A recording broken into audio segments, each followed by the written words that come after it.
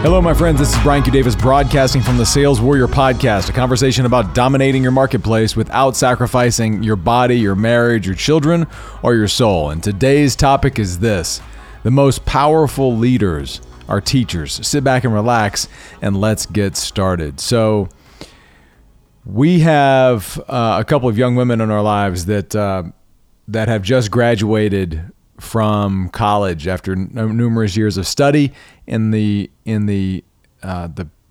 discipline of teaching, and they're going on to be elementary school teachers. And they graduated and they're starting their job here in just a few weeks. And I was considering what it means to be a teacher, and then as this led to me thinking about one of my favorite movies, which is School of Rock.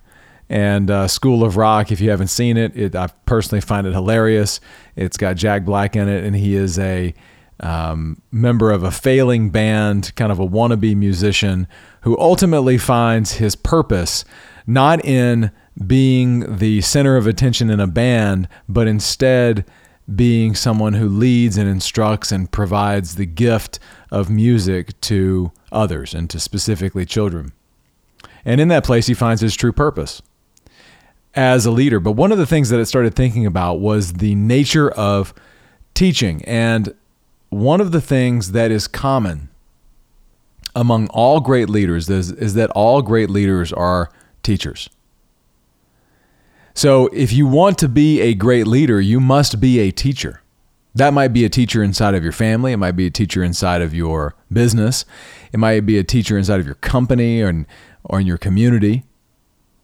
But there are plenty of people that are teachers that are not leaders. Let's put let's get that out there. There's plenty of people with the profession or the title teacher that are not leaders. But all great teachers are leaders. And all great leaders are teachers. Because there's something about the orientation of teaching, when it's coming from the heart, says the following. It says, number one is that I'm committed to living at a high level of integrity so I have the ability to lead others. Number one. Number two is that my heart says that I know that I will grow by my contribution to others in helping others grow. My growth will be proportional to the growth that I provide to others. And so this certainly plays out in the sales profession, because ultimately salespeople, the most effective salespeople, are also teachers. We're teaching people about business concepts, about possibilities, about how to close the gap between where someone is and where they want to go in their business. And we're teaching these things. And we're enlightening our prospects and our customers. If we're operating at a high level, we're bringing those insights and those perspectives in. But if we're not, and I'll have you consider that if you think that you are a leader and yet you do not teach anything, if you think about it and you're like, if somebody asks you, what did you teach recently? What are you teaching? Where have you taught something recently? And if you have positioned yourself as a leader and you find yourself not able to answer that question, you are not really a leader. The end. Like if you're not teaching people on a regular basis something, and teaching those people might be your children, you're not a leader. So I would have you ask that question right now. Where in your life do you often, or are you teaching things? And where do you feel really confident about what you can teach? And perhaps, are you teaching it as much as you possibly could? Are there more things that you could do? Are there more things that you could share? Because two things happen when you teach. When you teach the material, when you teach your content, when you teach your lessons, you lock them into who you are. They don't become something you teach. They become who you are. And then secondly, in the course of contributing to others, you propel yourself forward if you're doing it in integrity. And therein lies the rub. Those teachers I mentioned earlier that are not leaders are people that are teaching from something they do not live. They're teaching from a place of academics as opposed to living it as their being and who they are. And so once the mantle of being a teacher or a leader is accepted, it is incumbent upon you to live at the highest level of whatever you are doing across all your domains. Body, being, balance, and business.